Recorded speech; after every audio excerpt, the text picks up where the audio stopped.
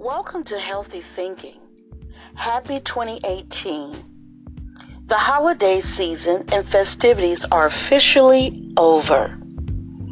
We're several days into the new year, and many of us are still trying to figure out what's next. One thing I would like to encourage you to do this year is to shed the baggage of 2017.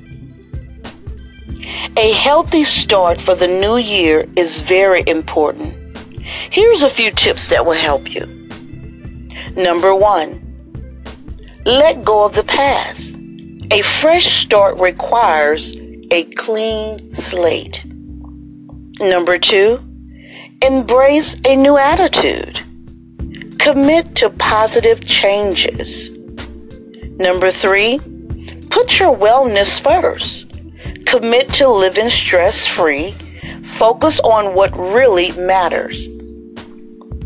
Number 4, learn new things. Perhaps take a continuing education course or a certification course.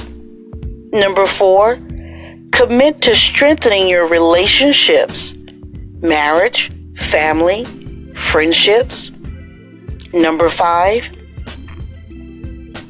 remember it's never too late to add healthy habits to your daily routine.